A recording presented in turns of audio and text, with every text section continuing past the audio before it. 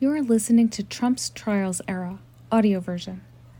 This podcast series is a production of NatSecJD and Dogshirt Daily, and will contain audio readings of major filings in the various Trump cases in Washington, D.C. and South Florida.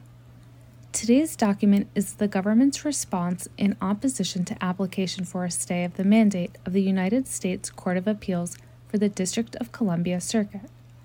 The application stems from the opinion of the Court of Appeals for the D.C. Circuit, holding that a former president is not immune to criminal prosecution for conduct during his presidency, and that the principles of double jeopardy do not apply to an impeachment and acquittal proceeding undertaken by Congress. The brief is 40 pages and dated February 14, 2024.